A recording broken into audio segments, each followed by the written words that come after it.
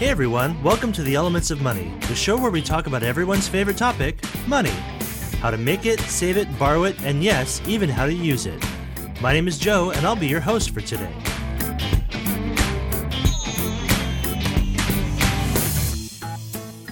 I'll be the first to admit that I've gone into a store to buy something specific only to come out with a bag full of things I didn't intend to buy. If this has happened to you, don't kick yourself. It happens to all of us at one point or another. It's actually much more common than you'd think. That's because retail stores are actually set up to try and make us buy more. Most stores are experts at tricking consumers into spending money. Stepping into your favorite store may give you a feeling of excitement, but that's only because they've figured out how to use your emotions to get into your wallet. So what can you do? Learn about the different ways stores try to trick you. That way, you'll be able to keep your cash where it belongs, in your wallet. Okay, here are some things stores do to trick you. First thing you'll see when you walk into a store are sales and discounts everywhere. Stores know it's hard to resist a good sale. Unfortunately, many of those discounts and sales come with disclaimers and special requirements. You know, things like buy two and get the third one for half price. That may seem like a great deal, but if you really don't need three of whatever they're selling, it's kind of pointless. And worse, you'll walk away spending more money than you need to. Another trick that you may see are sales prices that are only available with a rebate. A rebate is a company's way of making it as difficult as possible for you to get any real savings out of a deal. Here's how they typically work. A new computer may be listed for $900, but you have to pay $1,000 and mail in a rebate form to collect your $100 discount. Sounds good? Maybe.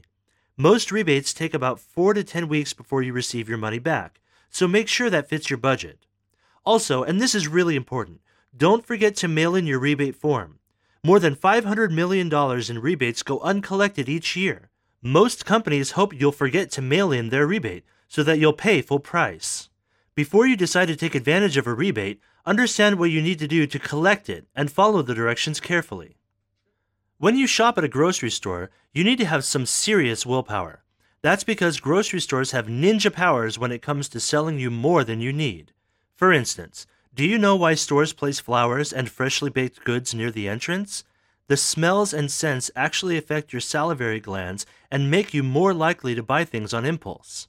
They also place those things toward the front of the store when your cart is empty, making it easier to carry your impulse buy. And I think it's pretty sneaky that you have to walk all the way to the back of the grocery store to buy things that everyone needs, like milk and juice. Don't you think the most popular items should be put out front? Grocery stores figure that if you walk past all the other items, you'll be tempted to buy more things that you see. After all, if you're going to buy milk, you're going to want cookies, right? There's one other place in any store that is profitable to companies, the checkout line. Think about it. It's the one place where you have to stand and wait. There's nothing else to do, so you look around and you see candy, magazines, or some other inexpensive item.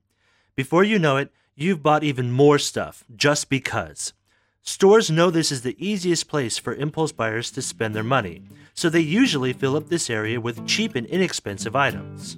It's just another one of the many ways stores use tricky sales techniques to get you to spend just a little bit more money, like they're squeezing every last penny they can before you leave.